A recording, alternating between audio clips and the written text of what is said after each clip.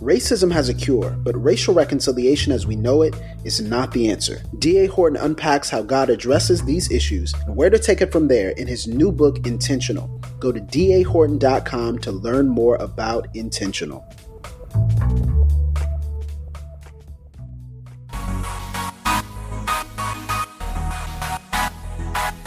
Dynamic voices for a diverse church. This is Pass the Mic. Greetings and God bless. Welcome to another episode of Pass the Mic, Dynamic Voices for a Diverse Church, powered by The Witness, a Black Christian collective. I'm your host, Tyler Burns. You can follow me on Twitter at Burns23. Follow at your own risk. And joining me, as always, is the president of The Witness, the man, the myth, the legend, the best-selling author, Mr. Blue Check Verified himself, Jemar Tisby. What's going on, Jay? Hey, you know me, man. I'm just trying to get like you. Nah, don't even do that. Don't do that black man thing. I'm trying to get where you at one day when you get on your level up. You know, trying to get on your level, Doc. You know, I feel like it's such a cultural thing because I just naturally morph into that. There's literally no time when I don't say that. Even when it's not applicable, like someone would be like, you know what I'm saying? You lie and you're like, yo, I'm trying to get like you. Like, I don't even know this guy. Yeah, you know? Exactly. I don't know you. I don't really know if I want to get like you, but I'm gonna say it anyway. It sounds good. It sounds good. Yeah, it feels like it's like a cultural thing that we say. Absolutely. And I don't know. But it's black male affirmation, so I'm down for that. I'm down for black male affirmation. That's a word. I appreciate it, bro. Now, I just want to remind everybody, we do have, once again, the digital pass to the Joy and Justice Conference. It is still available at joyandjustice.com. Again, like I told you guys last week, we had one of the speakers who started swag surfing in the middle of their presentation. We had some amazing, powerful moments in our workshops. We had excellent content. We had laughs. We had moments of tearful reflection, moments of resistance and power. It was fully orbed. And as we talk about all the time, we love to have cognitive and emotive spaces. So we feel like this was a cognitive and an emotive space. We didn't have to leave our faith outside the door, but we also didn't have to leave our blackness at home. So once again, if you want to relive the conference or you want to experience it and you were not able to be there, joyandjustice.com is the website. Go and purchase the digital access, or you can buy a la carte as well if you just want to hear, you know, John Faison or Kemeny or whoever, any of our amazing speakers. And bro, I'm still buzzing about the conference. Yeah, me too. I don't know how long it's been, but I still think about it almost on a daily basis, still thanking God for it and longing for more opportunities and more spaces like that. That should be the norm, not the exception. Mm. You know, we should probably do it again, you know? I think that might be I don't know. Like maybe. I don't know. If you guys want us to do it, you know. You putting stuff in the atmosphere. We ain't even spoken to the team, you know. No, I didn't. I mean, I'm not making a decision. I'm just saying, you know, we should probably, you know, 2020 election. It's a lot to talk about politically. My. I don't know. Maybe. You guys let us know. Do y'all want us to do the conference again? Some of y'all like, I couldn't make it. Do you want to come? Or you like, I'm conferenced out. That's fine too. Like if that's your speed, cool. Just let us know, you know. Let me know something, you know, say less. If you want us to do it, maybe that might encourage the people around to say, okay, let's do it. You never know. No comment. It's too fresh. It's too fresh, right? We just got done with it. Yo, so Jemar, last week we talked about some really heavy political homelessness. It was fun. It was exciting. But at the same time, it was really a heavy topic that considers all of Black life and Black perspective on politics, Black Christian perspective on politics, I should say. But I wanted to kind of dial it back before we continue this series. And it just so happened that there was an opportunity that came up to interview someone very important, someone who is a cultural figure, someone who is a Tony Award winner. Of course, I'm talking about Mr. Leslie Odom Jr. From Hamilton fame. This is really cool. We got the opportunity. I actually got the opportunity to sit down with him to talk about his upcoming role in the movie Harriet, where he plays William Still. And he's a journalist and abolitionist in American history. And before we get into this interview, this won't be a super long episode, but I wanted to give it a reflection. And I wanted for you to kind of talk about some of the ways in which history intersects with the importance of a movie on someone like Harriet Tubman. You know, I was thinking earlier, we think about Selma, the movie with Ava DuVernay. That's one of our first major portrayals of Dr. King. Mm-hmm. And then you think about now we have Harriet Tubman. And it's not to say that these characters haven't been played before. When we think about feature roles that like center around them and really probe deeply into their hearts, into their motivation, into the things that they've been through, isn't it such a shame? This is just wild to me that these movies are not greenlit and that these movies, regardless of what you think about quality, because obviously art is subjective, so you're free to like or dislike the particulars of the movie aesthetically. But when we think about the stories that need to be told, the stories that must be shared, where better to do it than in the entertainment industry? And it's a shame that we're just now getting these portrayals. It is. It is. I think I think this is the season. This is the time. I mean, historians and the work of history seems so relevant right now, and it always has been, but now it's sort of peeking into popular culture, whether that is historians themselves who are doing work in public, right, writing op-eds, appearing on national news networks to give commentary about current events from a historical perspective, or projects like the 1619 Project, which is a deliberate excavation of the past in order to uncover the legacy of racism and slavery today. I think it's a moment, and I think all this stuff that we've been experiencing as far as white supremacy and heightened racial tensions right now really has fed this hunger for history. And so finally, projects like this film are getting the green light. But I agree with you. It should have happened a long time ago. But I'm grateful that at least now there seems to be more of an audience and more of a desire for it. You know, and we were talking about this before, actually, this idea that Leslie brings out, not in this particular interview, but in another interview, about we often have a scarcity mindset and a mentality when it comes to these films because of the whiplash of so many years of being ostracized or pushed to the side or marginalized, even within entertainment industry, and in the ability to tell our stories. And he talks about it from the standpoint of, man, we should have 4 or 5 different portrayals of Harriet. You know, we shouldn't think that this will be our only time. We shouldn't think that this will be our only explanation or dramatic representation or presentation of this film and of this story. And so as we think about it, you know, I also want to give space and room, even as we talk about these things, especially for explicit Black art that shows the range of Black people, even as we critique, and Black legends and Black activists, even as we critique it, even as we kind of think through it and think about the ways in which maybe some of the things aesthetically could be better, or if we loved it or if we didn't love it or what have you. I just want to give, you know, Black filmmakers and Black storytellers the freedom to fail, to do well, to do, you know, to be critiqued and to learn from that, and space. And I think sometimes we don't give that. And if it's a story about white saviorism, that's one thing. If it's a story about, you know, kind of the twisting of the narrative to advantage on other people when really it should be a Black-centered narrative, then I'm going to be a little bit more critical. And you've heard me be critical about that on previous podcasts, right? But I think what's important for us to do is to celebrate the opportunity to make these films. And because a lot of times white films and even white Christian films don't get the same treatment.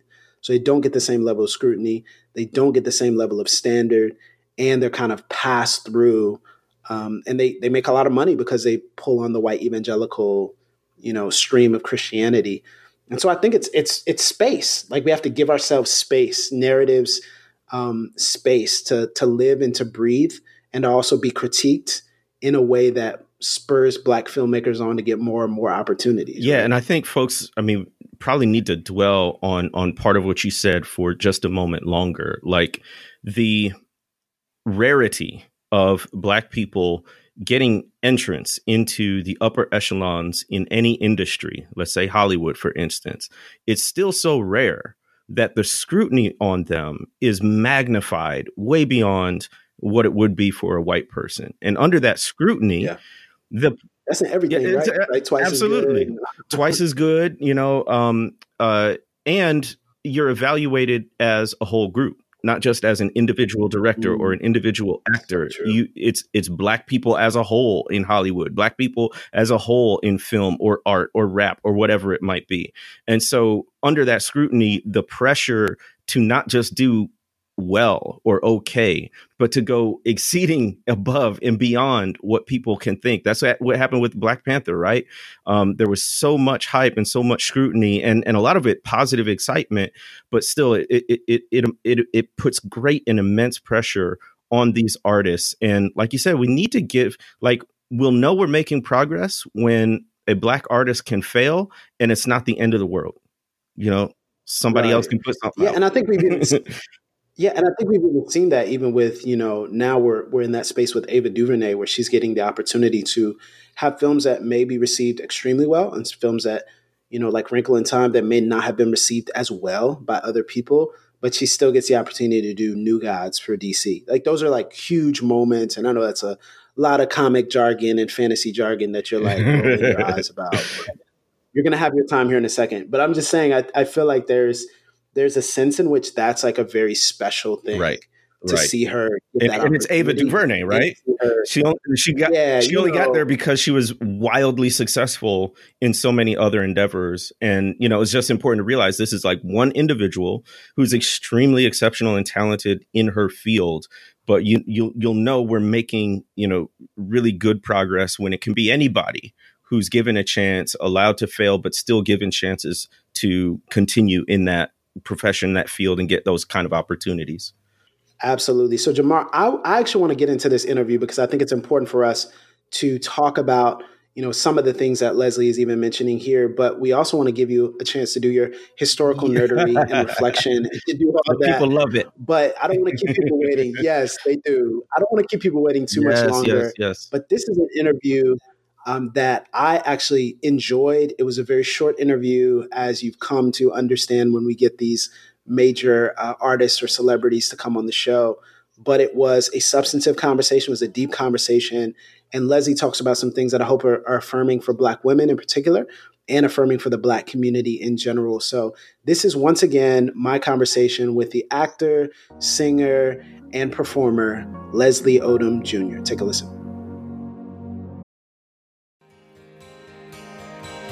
This episode is brought to you in part by Baker Publishing Group. Most of us don't want to spend our lives being time wasters, space takers, binge watchers, or game players. We want to be difference makers. But maybe we make changing the world a little more complex than it really is. Making a difference isn't measured by a viral post or a name on a building. It isn't determined by a following or a fan base. Want to make a difference? Focus on just one person at a time. That's the secret of the way of Jesus. In his newest book, One at a Time, Kyle Idleman invites us to better understand the surprising habits of Jesus and the power of small things done with great love. He challenges true disciples to fully commit to the unexpected Jesus way of changing the world by loving people one at a time. Baker Bookhouse is pleased to partner with Christianity Today to offer a special discount on your copy of One at a Time. Visit bakerbookhouse.com by February 28, 2022 and use promo code ONE2022. That's ONE 2022 to receive 40% off with free shipping.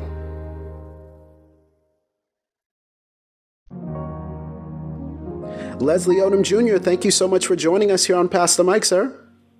My pleasure, truly. Thank you for having me. So you are portraying another historical figure after, of course, playing in the groundbreaking cultural phenomenon that was Hamilton.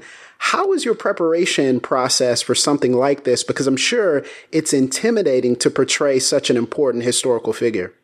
It is. I mean, I think the first step naturally is just to learn as much about the life as possible, to read everything, watch everything you can get your hands on. And then, what I learned in the Hamilton thing, that at a certain point I started to feel bogged down with the research, and that, what I mean is I would read a new thing, and I was like, okay, now I have to figure out a way to put that in the performance. Where do I put that? Like, now it's not written in the script, but where can I put that emotion in? I realized in that process that I'm not up there presenting a book report. I'm not up there. I'm not on screen trying to present a William Still book report. I wasn't trying to present an Aaron Burr book report. You do all the research you possibly can, the research you have time for. Listen, if I had 3 years, I could find time to fill it. researching, but sometimes you have 3 weeks or 3 days. So you do the research that you can do, and then at the end of the day, you're looking to your script, and you are, just trying to infuse that with as much life and, blood pumping through your veins, a heart beating in your chest. You're trying to infuse it with life and lust and passion and, guts, that kind of stuff. Yeah, that's amazing. And from observing you and watching you from afar, you seem like an introvert. You seem like you're also ruthlessly attentive to details. How do you give yourself grace in the midst of this? Because it's interesting hearing you talk about how passionate you are. Is there a space where you just say, okay, that may not have been 10 out of 10, but it was good enough for this? Like, how do you balance that passion and also your own sanity? What a great question. Wow. Ever asked me a question like that? I think that I'll say, like, I'm happiest in my life when there's balance. When I find myself out of sorts, it is usually an indication that I'm somewhere out of balance. I'm not, I need a vacation, or I need some more time with my family, or I've been away from work too long and I need to be creative again. And so, it's a constant striving for that, right? And I don't know if you ever sort of achieve it and it just stays, stays there. Right. And that's nirvana. I don't know if you get there, but it's a constant striving for that. And so I said that to say the grace comes with balance. You have to, of course, I pick myself apart. Nobody is a harsher critic for me, truly. And can't nobody say nothing to me that I haven't said to myself. That's right. That's right. You know what I mean? I am my harshest critic. I'm no fan of myself. And then of course I have to, as you said, at the end of the day, I said, well, that's the best I could do with the information that I had at that moment. I will get better. Or, here, I also understand when I didn't have all the tools that I needed, or I didn't have the time that I need, whatever it is, understand those things, and you fight for them the next time. You fight for them because life is experiential. And so, unfortunately, there's some of this stuff we only gonna learn from falling down. There's some of this stuff only gonna learn from bumping our head. And so it's like, okay, damn, that hurt. All right, next time, okay, y'all, nope, because I bumped my head there before, so this time I'm not doing it if I get this. That is so helpful. And that's so helpful for those of us who aren't in even these big high profile celebrity roles as yourself. Kind of tying into that, I was listening to you and the lead actress, Cynthia Erivo, who's one of your good friends. I was listening to you guys talk about the spirit of mutuality and generosity that existed on set with each other. And that was powerful for me. Just to hear two Black practitioners talk about how they cared for each other and trying to make sure that they were taken care of and loving one another, even in the midst of this very high profile filming. So how much did this movie even take on the spiritual awareness as you were shooting these scenes? You asked some good questions. I feel like, I learned in my work a while ago that I think it works best when all those things are at play at once. I kind of subscribe to the belief now, if a role comes to me, if a project comes to me, that I called that up. There's something about it that I'm supposed to learn. There's something about it that's supposed to stretch me, grow me. So yes, I think my William and Harriet, Leslie and Cynthia, that was, it was, actor to actor. Cynthia and I also, we went through that whole, our Broadway season together. We won our Tonys the same night. You know what I mean? Yes. Isn't that amazing? So, wow. Yeah. So we're connected. And so there's something that we're supposed to work out together, and I look forward to seeing her on set. You can't find a better friend, honestly. You can't find a more loyal, more supportive friend than Cynthia Erivo. And so all I wanted to do was show up and and help her tell this story, that was so important to her. That's so good. Yeah, that's so helpful. You also mentioned in previous talks that you wouldn't even be on this film if not for the determination of Cynthia and producer Deborah Martin Chase. How important are these Black women to the crafting of a film about a legendary Black woman such as Harriet Tubman?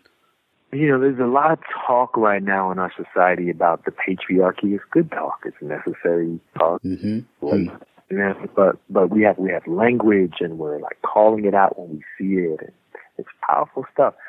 So I'll say this was my first experience working in what you might call a matriarchy. Wow. Huh. My lead producers were female. My director was a woman. My lead actress was a woman. So this was a female-led experience about Harriet Tubman. And so I'm not talking better or worse. I'm just talking about that's a vibe. That is a vibe. And it was wonderful, and it was not the same. You know what I mean? Like my Hamilton experience was a male driven experience. That was Lynn and Tommy and Andy and Lack, like dudes. You know what I mean? And that was wonderful too. Yes. Wonderful. The energy of that was dope. But this was also really beautiful and completely different. So, I guess I'll say that it was incredible. And I'm happy. I feel lucky to live in a time, because man, please, 50 years ago, like it wasn't a thing. You know what I mean? Like 20 years ago, like Hollywood was like leaning on data that said, first, like a Black female director, like never, right. And like a movie starring a Black female that's not like Whoopi Goldberg. Like Whoopi Goldberg can star, you know what I mean? But for a while, it didn't exist. It wasn't a thing. So it's wonderful to live in a time where we have so many people out front, so many of our brothers and sisters out front that are able to do this wonderful work. Well, Leslie, I know you have to get going, but just one more question, and I think it would be remiss of me not to ask this. For Black people in America, this moment, this story feels so timely.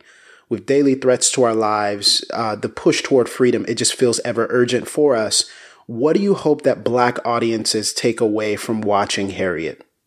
I hope it's just a constant reminder. Listen, we don't tell these stories enough, man. You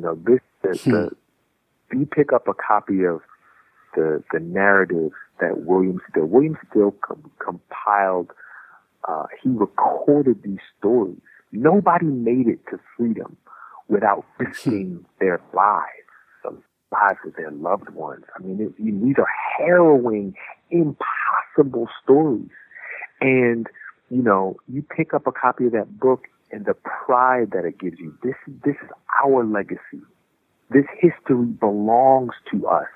The legacy of courage and perseverance and ingenuity and brilliance and skill and cunning. That's where we come from, And so we can do anything, and so it's just really just being reminded once again of the genius that exists, genius that exists within us.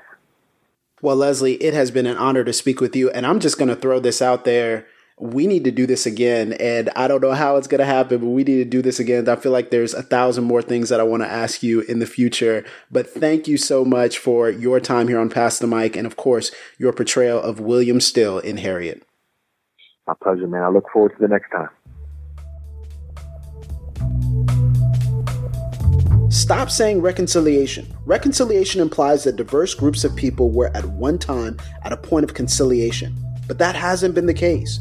As the people of God, we're the only humans who have experienced true reconciliation.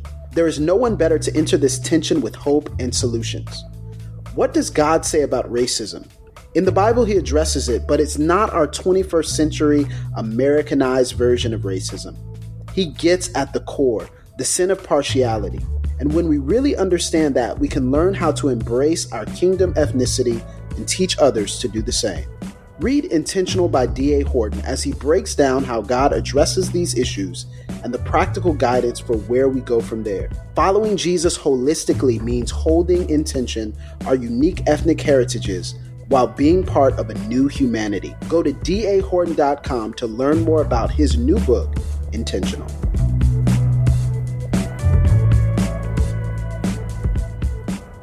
Well, we are always grateful for our sponsors. Thank you so much for making Pass the Mic what it is. And we hope that you support our sponsors as well as they are making this show possible. Jemar, Leslie Odom is deep, Doc. Wow. He's deep. Y'all got man. real deep real quick. Look, even talking about the matriarchy aspect, Black women, and then at the end, he says, Black people, we can do anything. Just that affirmation, that moment of encouragement. It's so special.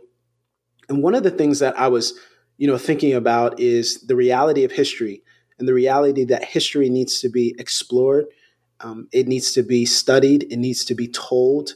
And I always make fun of this idea, jokingly poke fun at this idea of, you're the roots guy on the podcast. You're the roots guy on the team. So you're always drawing us back to the old slave spirituals when they was doing the thing. And you going to tell us what songs they were singing and what shoes they wore, what shoes they didn't wear. I'm always messing with you about that because I'm like, bro, let's just have fun, let's get hype, and let's turn up and do all that stuff. People back in the old days, we had to do this differently. Exactly, yeah, uncle culture, exactly. But man, I actually do want to give you space because I'm so appreciative of the work that you do. I was actually at a predominantly white church recently speaking on these things. And I actually quoted you and I said, y'all need to go pick up Color Compromise. It was like 1,000 people in there. So I don't know, I'm giving you a little plug, what I'm saying? A little plug, build our own table and such.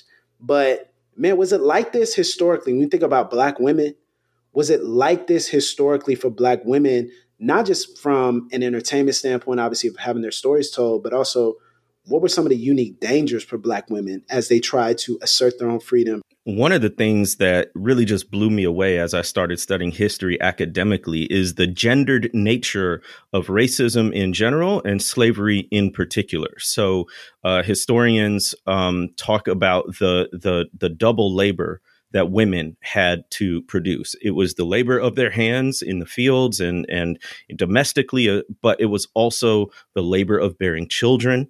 Often they were subjected to rape by their enslavers because more children meant literally more money, as these white enslavers would literally enslave their own children. But women bore the brunt of that. And then beyond that, once these children were born, they had the double, even triple labor of doing the work with their hands, but also raising their own families. And then in many cases, helping to raise the families of white people. So women cared for the entire society in that sense. And then when it came to self-emancipation, as some historians call it, or escaping to freedom, it was always riskier for women because they had children typically. And so many women chose not to escape, even if they perhaps could have through chance or ingenuity, because it would have meant leaving their children, or they simply couldn't escape because they were the primary caretakers of the family. And so escaping to freedom wasn't just them, it was them and all of their children who would have to come along with them. So that any women escape to freedom, that anyone escape to freedom at all is very risky and very rare. But for women to do it was especially difficult and had different challenges than the men faced. So the fact that Harriet Tubman not only escaped, but came back again and again and again, it's incredible. It's mind-boggling. Yeah, and actually, I'm really thankful that we have these dramatic presentations because they actually tell us, they show us some of these horrors. They show us some of the ways in which women have to use ingenuity and would have to use different ways of approaching things. But it also shows us another tradition, another side of the tradition, which is the Black radical tradition and even the Black Christian radical tradition. Yes. Right? And I know we talk about Nat Turner and we talk about some of the things that relate to Nat Turner and his example and what he did in his slave riot and revolt. But we think about Harriet Tubman as well, and we don't think about her in that same space. We don't think about her in that same way. but really they shared similar views. Maybe not exactly the same, but there were similar perspectives on the necessity of violence at times and the necessity of physical force to free people who were enslaved. Exactly. So I don't think enough people think about Nat Turner or folks like Denmark Vesey or John Brown, an advocate and an ally. Yes. Really, if your only conception of Black resistance to racism is what happened during the civil rights movement, then you've only got a very small slice of the Black freedom struggle over the course of several centuries, right? You haven't gone back far enough. And this idea of nonviolence as a concept, as a philosophy, as a tactic, of course, popularized in the civil rights movement by folks like Martin Luther King Jr. But understand there was a diversity of views, particularly around the use of force in terms of gaining Black freedom. I think that's even a more difficult, or at least a more it's a contextual question, right? So in the mid 20th century, that question has different parameters than in the mid 19th century when slavery is still legal. And so when we look at Harriet Tubman, first of all, she's born around 1820. We don't know for sure because they didn't keep good records. Another way, of robbing us of our identity. But she was born in the early 1820s. She died in 1913. She was known as the Moses of her people. And I just love that because, first of all, it's a biblical story, right? Biblical themes, but also it's this theme of exodus and liberation, which is so central to the Black Christian tradition. And it was partly because of those beliefs that she did what she did. And so she not only escaped to freedom, she was a conductor on the Underground Railroad, helped to free 70 enslaved people, and never lost a quote unquote passenger on the Underground Railroad, which is exceptional. But that wasn't it. She also served in the Civil War. She was a nurse and she was even a scout and a spy. So she would disguise herself, collect intel on the Confederates and pass it on to Union forces. And on top of that, she helped recruit people for John Brown's raid on Harper's Ferry in 1859 in Virginia, which was a violent insurrection. So she was supportive of that. And that was even before the Civil War started. And then during the Civil War, she also actually led a raid. So she was armed and she led in battle. She's an exceptional woman, but it complicates ideas of Black passivity, right? Of even nonviolence, that Black people, even Black Christians, had different attitudes toward resistance, especially in different eras. And I think for us today, we would do well to at least consider what lengths would we go to for freedom's sake, for justice sake. Yeah. Even Ida B. Wells, obviously very famously talked about, the only time that, African Americans are getting away was been when they had guns in self-defense, when they were able to use it in self-defense, how, a Winchester rifle should have a place of honor in every Black home. You've heard that before. Yeah. And it's this mentality of, there's a range in the tradition. And, it also tells me when you talk about Harriet Tubman and when you see this film, it also really convicts me because they were doing so much to free their people. Come on. Yeah. And they were not resting in the same way that we rest. They were incredible. They were almost larger than life, but really, that's just the result of a life that has been completely given to the liberation of a people group. That's what gets me. Like if our lives were completely given to that. Yes, everything for her whole life. And it wasn't just freeing the enslaved. She, like I said, fought with the Union, and she fought for women's suffrage, women's right to vote. And here's the thing. We got to mention this because it's so pertinent to us now. She was poor. Yes. She did not get financial reward or remuneration for literally risking her life for the sake, not just to quote unquote free Black people in the specific sense, but to work for justice and human rights and equality in a more universal sense. That's what she was doing. And for that, she died nearly penniless. This is thankless work.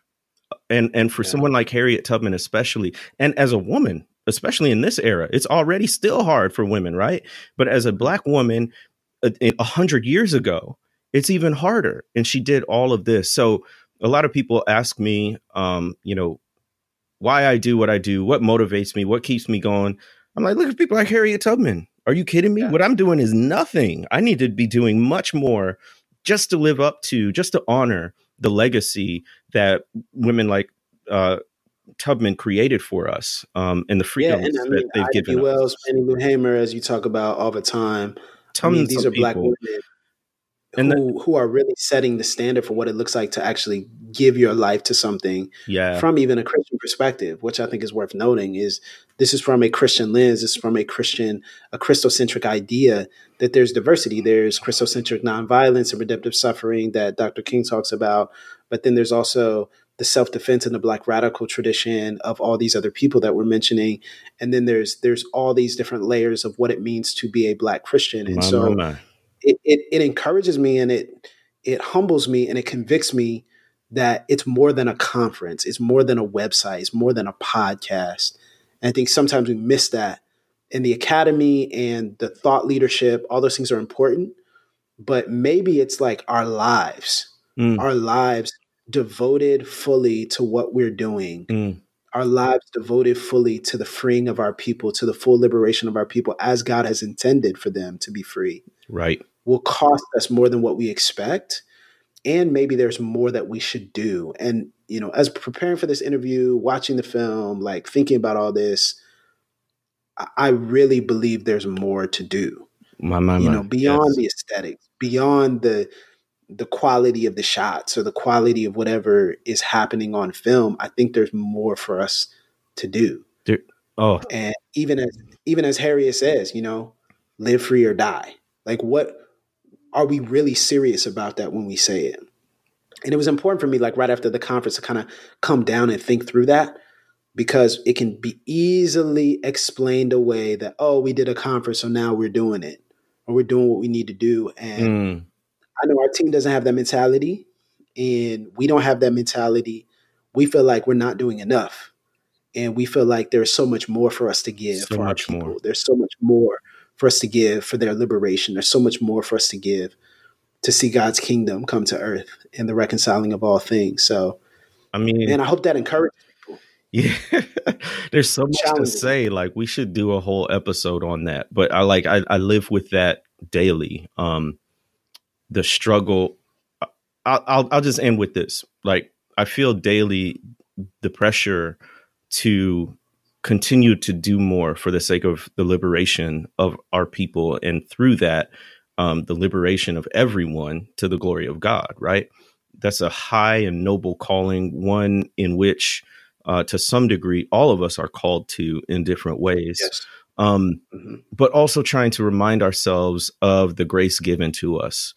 That thank God for people like Harriet Tubman, and we should never squander the freedom that her sacrifices helped to earn. That's what motivates me. That's what spurs me on. At the same time, also resting in the grace that it's not by works, but by faith, right? Yes. That we are enough in God's sight. However much or little we are able to achieve, in the broader sense of liberation, do all that you can as best you can, but then leave it at that. Rest that the work has been done on the cross, which doesn't mean we don't have things that God has called us to do, but that we are enough. Yeah, like that's interesting. So this is kind of this tension point. And I know we're like supposed to be closing out. This is a really interesting like tension point of like, to whom much is given, much is required. That whole idea of that's like a Black church mentality. Big time. Like, if you have much, like if you have this great gift, if you have these great opportunities, if you have this great intellect, if you have this great mind, if you have this great movement and work, much is required of you, right? And that's balanced out with the tension of, but it's not our works that save us. And God doesn't intend for our work to make us unhealthy, right? And to make us crash and burn, with the one body that He's given to us. It's just those tension points, man. And it brought all that up. Yeah. As I was thinking about Harriet, and I wanted to share that with people. And hopefully that is something that we can take with us, regardless of how we feel about the film, regardless of how we feel about the subsequent movement and the commentary around it, that we all should have that mentality in whatever thing that we've been called to, that Christian mentality of, man, we live free or we die.